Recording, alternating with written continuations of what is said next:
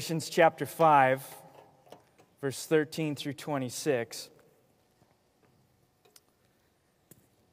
If you don't have a Bible, it'll be on the screen. If you do have a Bible, read along with me. And this is a large swath of Scripture. We're normally used to reading a verse or two at the same time. This is 13 verses, but just let it rinse over your soul this morning.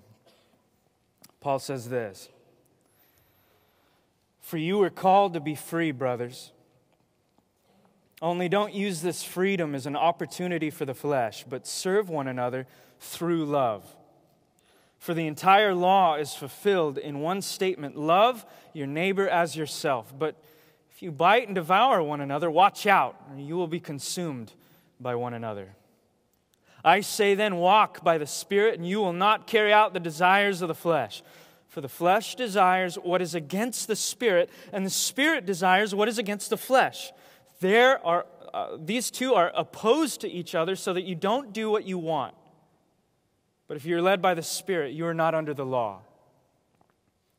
Now the works of the flesh are obvious: sexual immorality, moral impurity, promiscuity, idolatry, sorcery, hatred, strife, jealousy, outbursts of anger, selfish ambition, dissensions, factions, envy, drunkenness, carousing, and anything similar. I tell you about these things in advance, as I told you before, that those who practice such things will not inherit the kingdom of God. But the fruit of the Spirit is love, joy, peace, patience, kindness, goodness, faith, gentleness, self-control. Against such things there is no law. Now those who belong to Christ Jesus have crucified the flesh with its passions and its desires. Since we live by the Spirit, we must also follow the Spirit.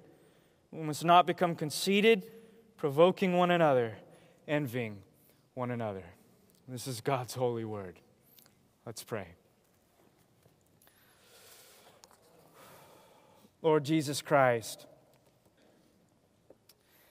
you who stretched out your arms on the hard wood of the cross to prove your love for sinners, we come before you today and we ask that you would now bring us into your saving embrace, that you would also clothe us in the Holy Spirit that you speak of, that we might know you, and not only knowing you, but we might carry over the love of God which has been poured out abroad into our hearts upon each other, that the world might be able to look inside the church community and see something that they have been after, that we belong and we are accepted, apart from our works, apart from our self-righteousness, apart from our behavior, by the sheer grace of God. We're asking, Lord, that as we open up the Word, your Word would expose us to our deep need for grace. And I pray that we would find it and that we would be radically changed by it, for the glory of the Lord and for the honor of your name in the nations. Pray this in Jesus' name. Amen. The Holy Spirit is a very popular topic, especially in evangelicalism, especially in our church, especially in our circle of relationships, in our circle of churches. The topic of the Holy Spirit is very popular. It's popular here in Santa Barbara and in Carpinteria and in Ventura. We love speaking about the Holy Spirit. The problem that you may have noticed or identified, which isn't a problem per se, but you might have noticed that we tend to sometimes make individualistic applications of the Holy Spirit. Here's what I mean. We live in a Western culture. It is very individualistic. So we turn almost every application of the Holy Spirit into something that we personally experience by ourselves. The Holy Spirit becomes for the church a personal experience, or a matter of sanctification, or a matter of personal power. Now, the Bible teaches that all three of those things are the fruit of the Holy Spirit. He does those things.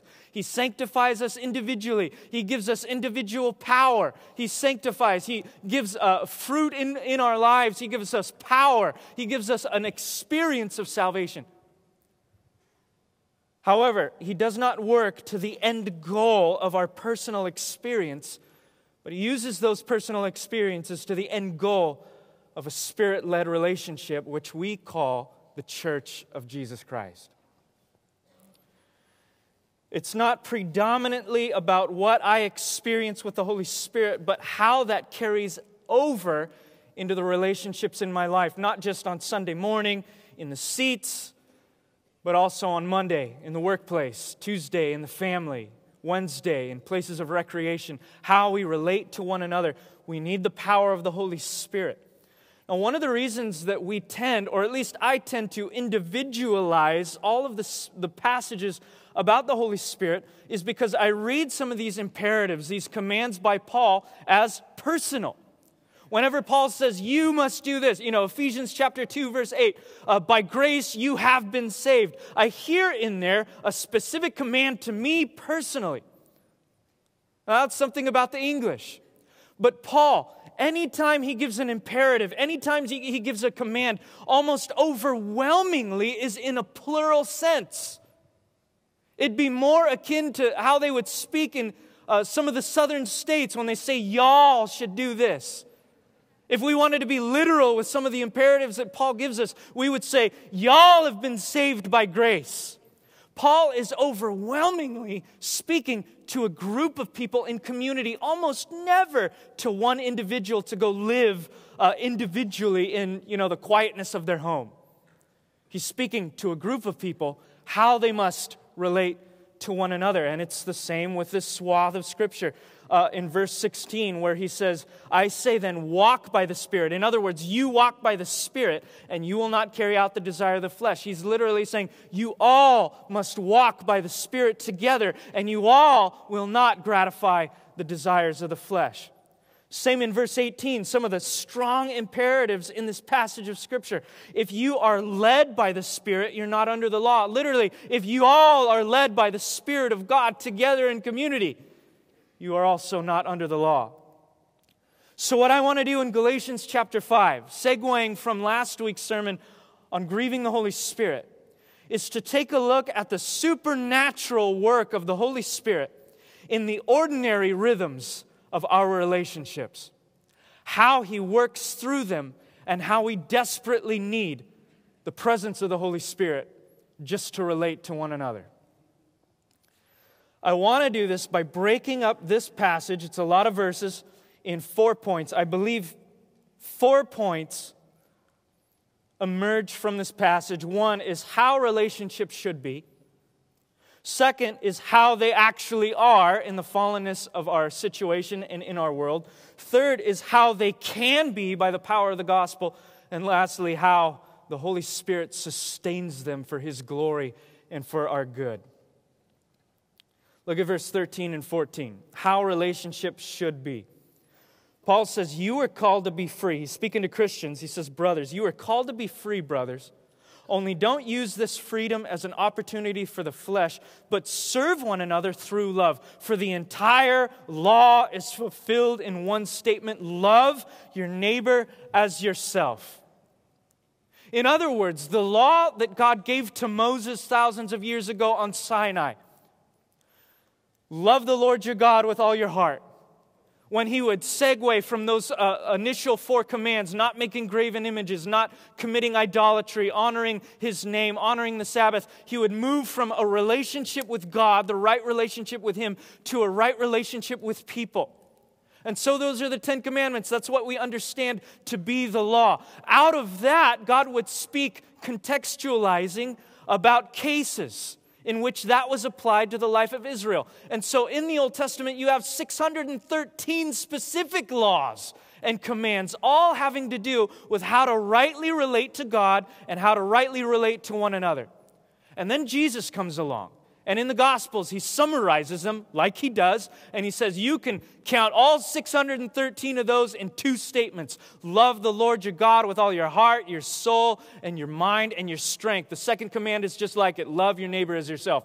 Basically, you want to obey the law of God, love your neighbor. Love God and love each other. And Paul grabs from this saying, this is how relationships should be. Look at the law of God. Look at the law of God. We were created to love God and to love others. We were created to be in relationship with people, not just God. But that relationship with God should spill over into relationships with people. So what does that look like? Well, Paul would go on to spell out the tangible manifestation of what obeying the law of God looks like in Spirit-filled community. And he describes it as the fruit of the Spirit. The fruit of the Spirit, we could say then, is a supernatural manifestation of the law of God being fulfilled in relationship. It is the law of God taking tangible form between you and me, between us and each other. So what are some of these? Let's break some of these down. What is love? Love is quite different from what you might understand from the way that culture communicates it. It's different from what we understand from culture, music, all of those things. We generally get the gist from culture that love has something to do with how we feel or an emotion that we get, and it's usually contingent on what we're getting out of that relationship. I'll love you if you love me back. The Bible consistently describes love as self-sacrificial giving. Meaning, you want to serve other people for their sake and not your own. Meaning, you can do things for other people without any requirement of a reward. It doesn't matter whether they return the favor. It doesn't matter whether they have gratitude in their hearts for it. It doesn't even matter whether they're changed because of what love you have shown them. It is not contingent on what you want out of it. You serve others for their sake and not your own. So consequently, it would follow that you're able to love people without giving up on them. You can love someone without giving up on them, even if they betray you, even if they let you down, even if they don't quite live up to your expectations. If you're a loving person, the Bible describes that love as one in which you don't give up on people. Well, what's joy? Joy is different than happiness, right? Happiness is based on our circumstances, based on how we're doing in life. It could be based on something as paltry as the side of the bed that you rolled out of in the morning, or the cup of coffee that you had this morning. It's based on your circumstances and people, but joy is a glad contentment. It's glad because it's based on a delight in God. It's contentment because it's a delight in God based on God being God, not on God giving you what you want. So joy then is a delight in God for being God, not in for what He gives you. If joy is delighting in God, peace is a trust in God. Peace is trusting in God regardless of what your situation looks like, regardless of how people treat you, whether other people are there for you. It's not contingent on any of those things because God never changes. Your peace likewise never changes. That means if you're experiencing the peace of the Holy Spirit, you will also find you're experiencing less and less anxiety in your life, even if you run into hardship. Patience is a type of resolve. If you're experiencing the patience of the Holy Spirit, you'll find that you can deal with difficult people and difficult situations without being derailed by them. Kindness and goodness they're a little bit synonymous with one another. They're similar to one another. I would call it generous integrity. According to how it's used in the New Testament, kindness and goodness is a type of generosity in which you love to give of yourself to other people. However, it's integrity because you never change. If that's who you are, you're that person with this group of people and the same with that group of people. You're the same person with that person, and you're the same person with this person. You're the same person in private. You're the same person in public. You're the same person, and according to the Holy Spirit, you are a person of generosity. With everything that you have, you give, no matter who it is. Faithfulness is confidence, loyalty. It's an assertiveness. It comes from a person who knows what they believe to such an extent that they are moving forward with a firm confidence and courage.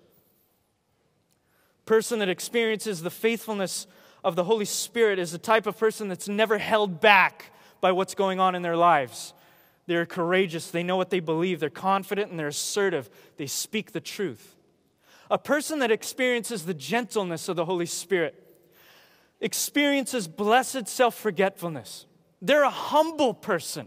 They don't often think about themselves too much. They're considerate of others. They think first and foremost about other people than they do about themselves. They're known for their humility. And if you have all of those, you generally have self-control because it's a combination of everything prior. So in other words, if you're obeying God's law, which tells us to love one another, God's law, which is a harmony in relationship, it would make sense that what that looks like is the fruit of the Holy Spirit visibly manifested among us. We're loving one another, that we're experiencing peace. We're not derailed by our brothers and sisters. We're good and kind towards one another. We're practicing self-control. We're patient. We're faithful. We're gentle. If we're obeying God's law in community, that's what it would look like. But that's a lot harder than we think. Here's what I mean. How many of you, as I was listing off the fruit of the Spirit, were developing in your head a mental checklist of the ones that you had? Like, well, I have love, and I'm a pretty loving person. Got love down. Pretty joyful. I smile a lot. Patience. Ugh. Patience is not is a virtue, but it's not my virtue. But that's okay. I have righted the balance of the scales with joy and love. That's 2-to-1, right? Perhaps some of you are looking down this list and you're like, you know what? I'm a faithful person. I'm very assertive. I'm confident. I know what I believe, and I speak what's on my mind. I'm very forward with what I believe. That's totally me. I'm not really gentle, though. I'm not really considerate of others. In fact, in my assertiveness, I often hurt people's feelings because I speak too boldly. Or maybe you're the opposite. Maybe you would say, you know what, I'm a gentle person. I'm considerate of others. I'm a good listener. I don't think before I don't speak before I think. But I hate confrontation. So I'm one without the other. Perhaps one of you would say, you know what, I'm a pretty loving person. I have this kid who has been through just the gauntlet, but I stick with my kid. I'm there for them. I never give up on them. But I'm losing patience. My kid's not been acting according to my expectations, and I have suffered a meltdown because of it. So I have love without patience. I have faithfulness without gentleness. I have self-control without peace. Maybe that's what some of us would say today, and Paul says that is impossible. That type of spiritual fragmentation is impossible, and this is why. When Paul says the fruit of the Spirit, he's using the noun for fruit in a singular form. This is very hard for us to get in English because English is so ambiguous. You can say fruit referring to one banana or a bowl full of bananas. A bunch of fruit over there. Our language is slightly vague and ambiguous, but Greek is extremely exacting. It can be as precise as you want it to be, and Paul is precise. He says in singular form, it is not the fruits. It's not like love is a fruit and joy is a fruit and kindness is a fruit. And if you have a couple, that's awesome. You have the fruit of the Spirit. He's saying all of them constitute in a collective manner the fruit of the Spirit. They are all simply facets of the one fruit given by the Holy Spirit. Meaning, if you're lacking one of them, you lack all of them. And here's what we sometimes do. Here's what I do when I look at that list and I say, you know what, I have a couple of these, but not the others. I mistake temperament and personal character traits for the fruit of the Spirit. Because some of you are naturally assertive people, right? Oh, you speak your mind. I know, because I get your emails on Monday every week.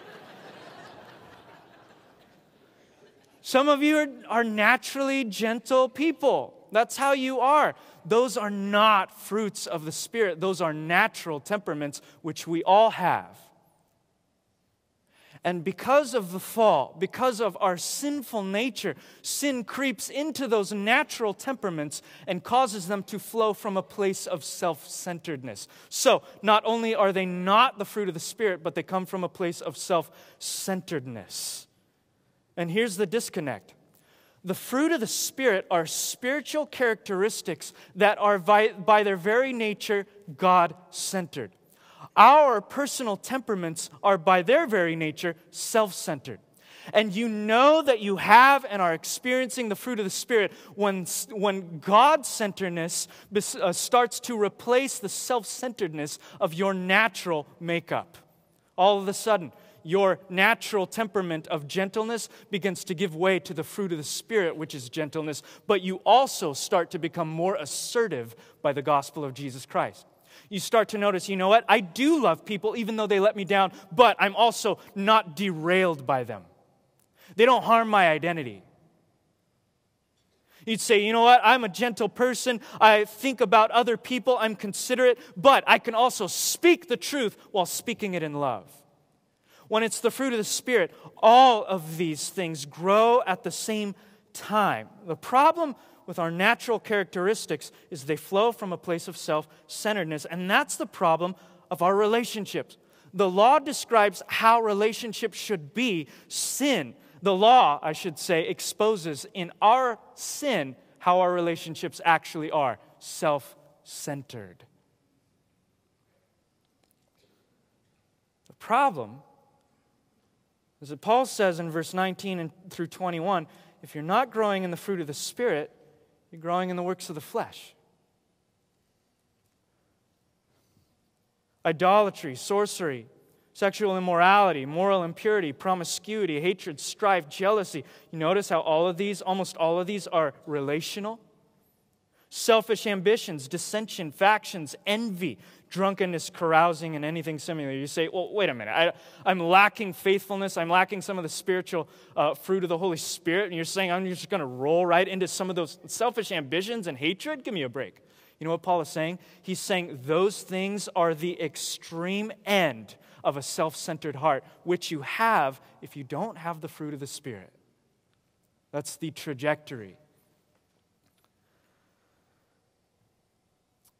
The law of God was never designed by God to save you and me, because it can't. It merely describes what our problem is. The law of God, the point of the law isn't to save us. The point of the law is to crush us.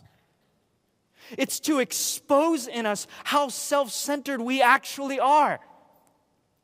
That is why we're told in verse 15, that is why we bite and devour one another.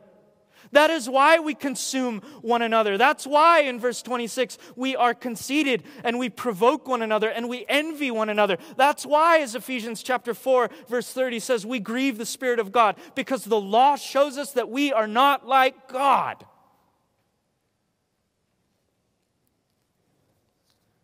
Paul would say in verse 21, at the end of 21, as I told you before, that those who practice such things, in other words, those who are not like God, will not inherit the kingdom of God. The law was written to crush our spirits, to see that we are, at the very core of who we are, self-centered and unlike God.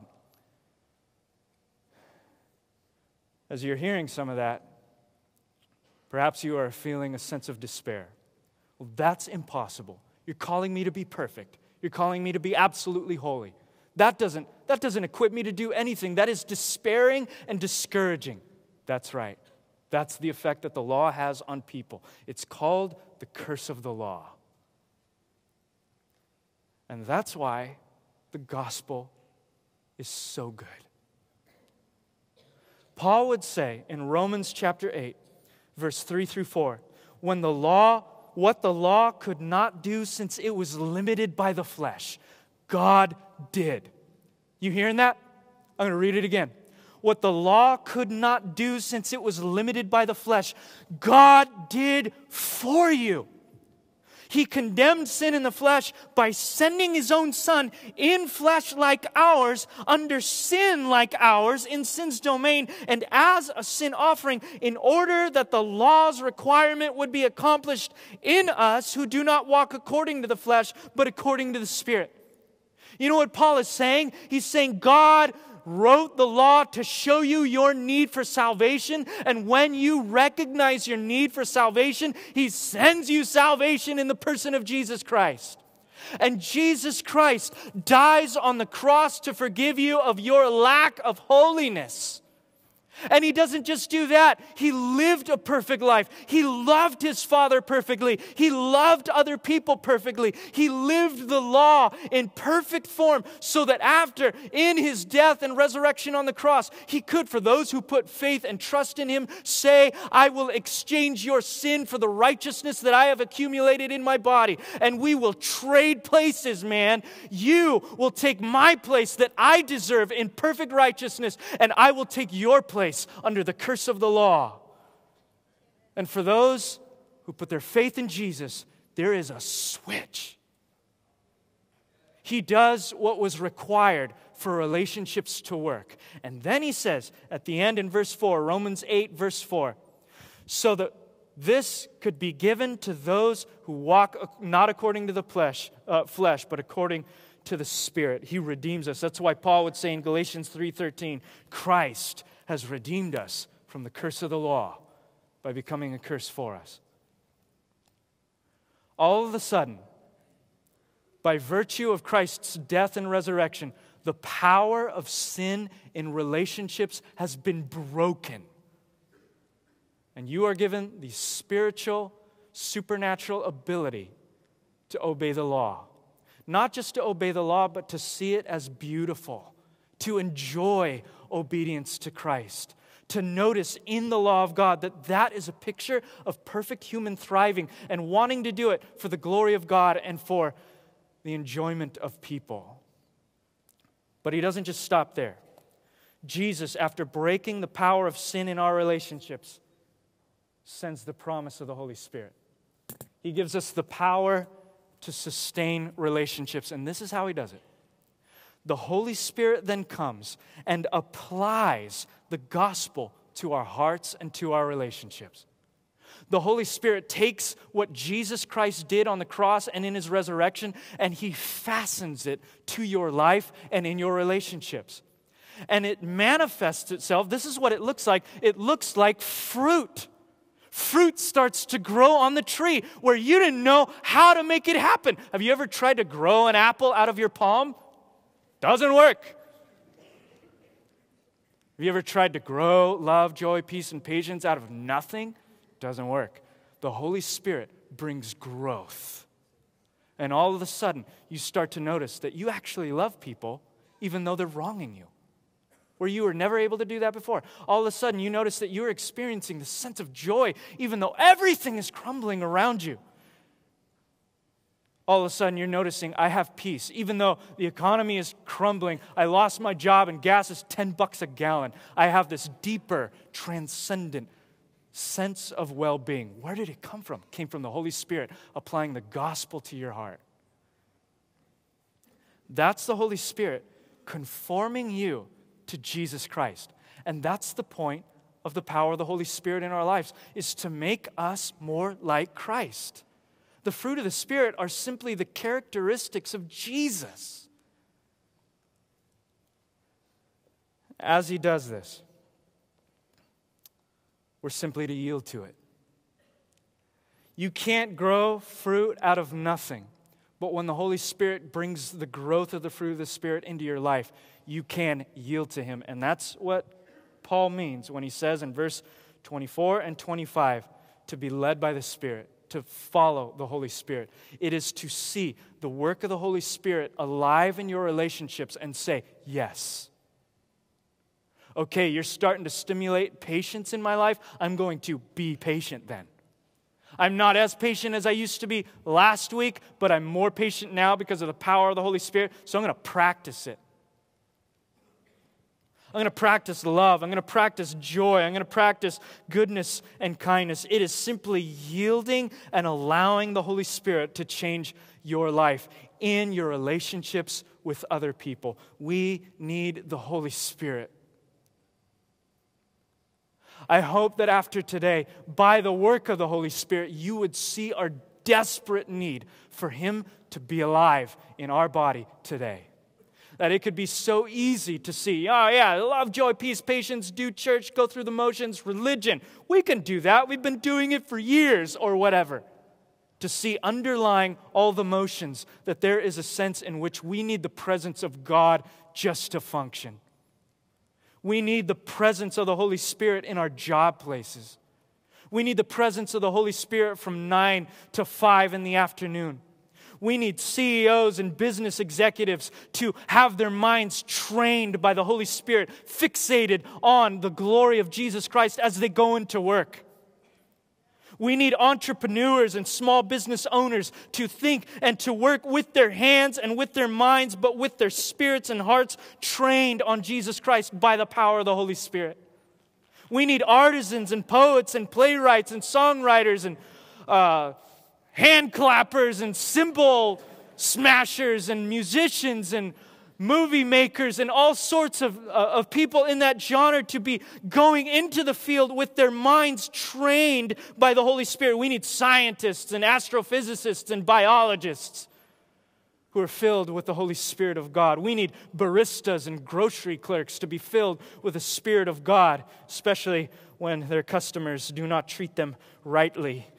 We need athletes, surfers, football players, basketball players, high school coaches, physical trainers to go into their workplace filled and led by the Spirit of God. We need carpenters, plumbers, electricians, the guy that walks down to the meter and checks the numbers. We need them all to be filled and led by the Holy Spirit in a world that needs to see a community that is led by the Spirit of God in the fruit of the Spirit.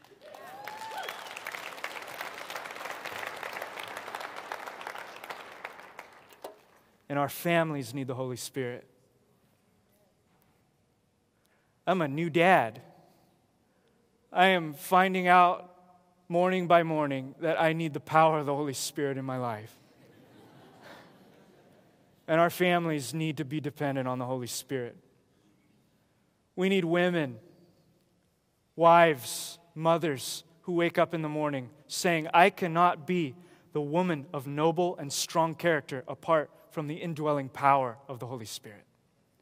We need men, fathers and husbands who will wake up in the morning and say, I cannot love my wife, and I cannot love her as Christ loved the church, and I cannot be there for my kids, and I cannot be faithful in the workplace except by the power of the Holy Spirit. We need men to wake up with a sense of desperation. We need college students in UCSB and Westmont and Channel Islands and Brooks Institute of Photography and Santa Barbara City College and Ventura College, who will wake up on Friday morning and say, I will not be drunk with wine, for that is debauchery. I must be filled with the Holy Spirit. Brothers and sisters, we need the Holy Spirit in our church. Don't for one moment think that because we are a church that we have no longer any need for the Spirit of God to be dwelling among us. We need Him more than ever. We need the Holy Spirit in a scattered church, not on Sundays merely, but Monday through Saturday, when we have no walls to identify us as a church, yet we being seen by the world, are also known by the world, because even though we are ordinary in appearance, we are otherworldly in our lifestyle. And listen, the world hates what they know of religion. Nobody in here second guesses that. But oh, that the world would look at the church from Monday to Saturday and see the power of the Spirit, and to say, I hate what I've seen of religion all my life, but I see in that group of strange people a pure and undefiled religion. They're loving orphans, they're loving widows, they're loving me, they're stepping into my mess, they're getting their hands dirty, and yet they are unstained by the world. They're in the mess, being unstained by the mess. I need that. They're experiencing joy even though everything around them is crumbling. They love me even though I have been a jerk to them. They have incredible self-control. What is that? I need it.